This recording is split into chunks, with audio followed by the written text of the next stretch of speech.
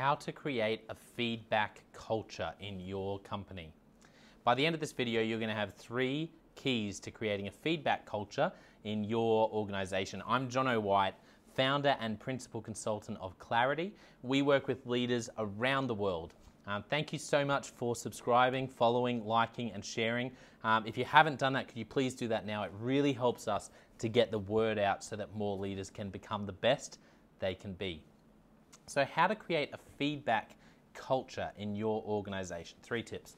First tip is an uncomfortable one. I'm sorry to say, you're going to need to model it. How do you go at seeking and receiving feedback?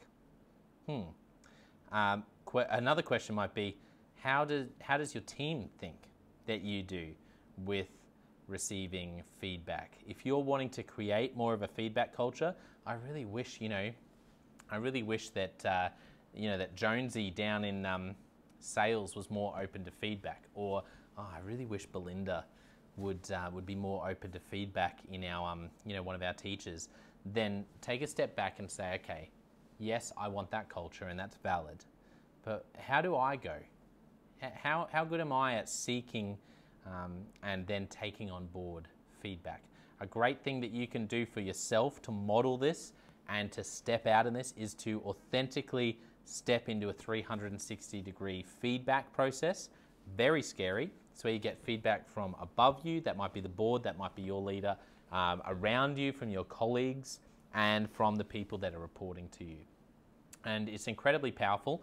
It's always best if it's done anonymously and if it's collated by someone else, so that if there is anything that's just completely unhelpful, now you still want to be honest, but sometimes there's things that are said that there's a more helpful way to package that together. So you don't want to throw yourself under the bus here.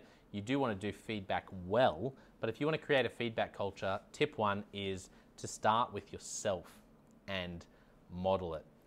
Tip number 2, you want to create a feedback culture. Okay, well, I would say you need to focus on expectations.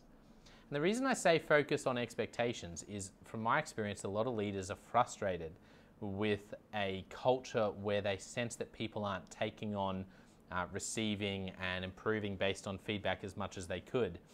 And when I delve and when I consult and work with leaders, it often comes out that people's expectations weren't as clear as maybe they thought they were.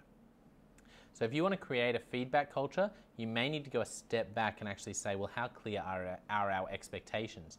Because our feedback is only ever going to be as helpful as the expectations to which they're relating. So get clear on your expectations. Questions like asking your team or your employees through a survey, how clear do you feel your expectations are?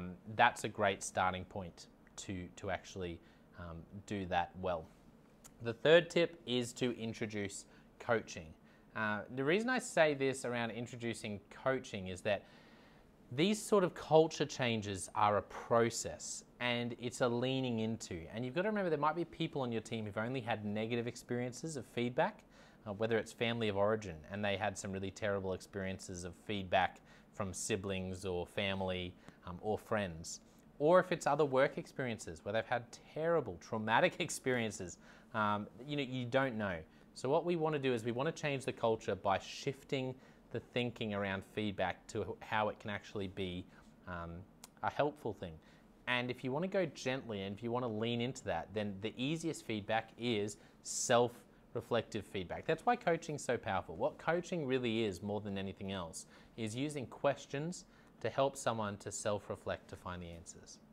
And so if you want to create a feedback culture in your organization, what questions how can you actually create a coaching culture in your organization? Because that's a great starting point. That might take you from no feedback, and I know you want to get to the point where people are holding each other accountable and, hey, that wasn't good enough and we're okay with it, and that is 100% where you want to be, and I agree. But there's probably a step here where you actually introduce coaching, which is less about supervisor role and more about, hey, let's work together, and I'm going to coach you and say, what's the biggest thing you're challenged with in your role now? And you say, well, it's around, I'm a teacher and it's around my marking load and working out work-life balance. I don't want to burn out, and you have a conversation about that. Much easier to introduce that rather than a supervisor saying, hey, by the way, I'm worried you're burning out, or you need to get on top of your marking load. Now, I know some of this you just have to do anyway, and sometimes you're in a position where you just have to shift the culture. That's not what I'm talking about here. This is more where it's just oh, this is where we want to be. It would be a nice thing to get there, but we don't have to. There's no sort of end of the world scenarios if we don't get there. So maybe coaching is a great first step to move in that direction. There you go, 3 tips to create a feedback culture in your company. If this has helped you to get clear in your leadership, then wherever you're watching or listening, write the word clarity in the comments, because everything we do is about helping people to get clarity. And also, thank you again. It really helps us when you follow and subscribe and like and share, because our vision is to invest in people to become everything they can be, to fill the world with healthy organizations that people like you love to work at. And so we hope that our content helps that to happen. So if you haven't done that, please do that now. Like, share, subscribe, follow. It helps us to get the word out. And there should be in the description below some links. There's some great things that we're doing that will really help you out. If you're wondering, I wonder what my leadership style is, we have a free scorecard. It takes less than 10 minutes. If you're wondering, I just don't know if I'm a good leader. How good am I doing as a leader? How do I know?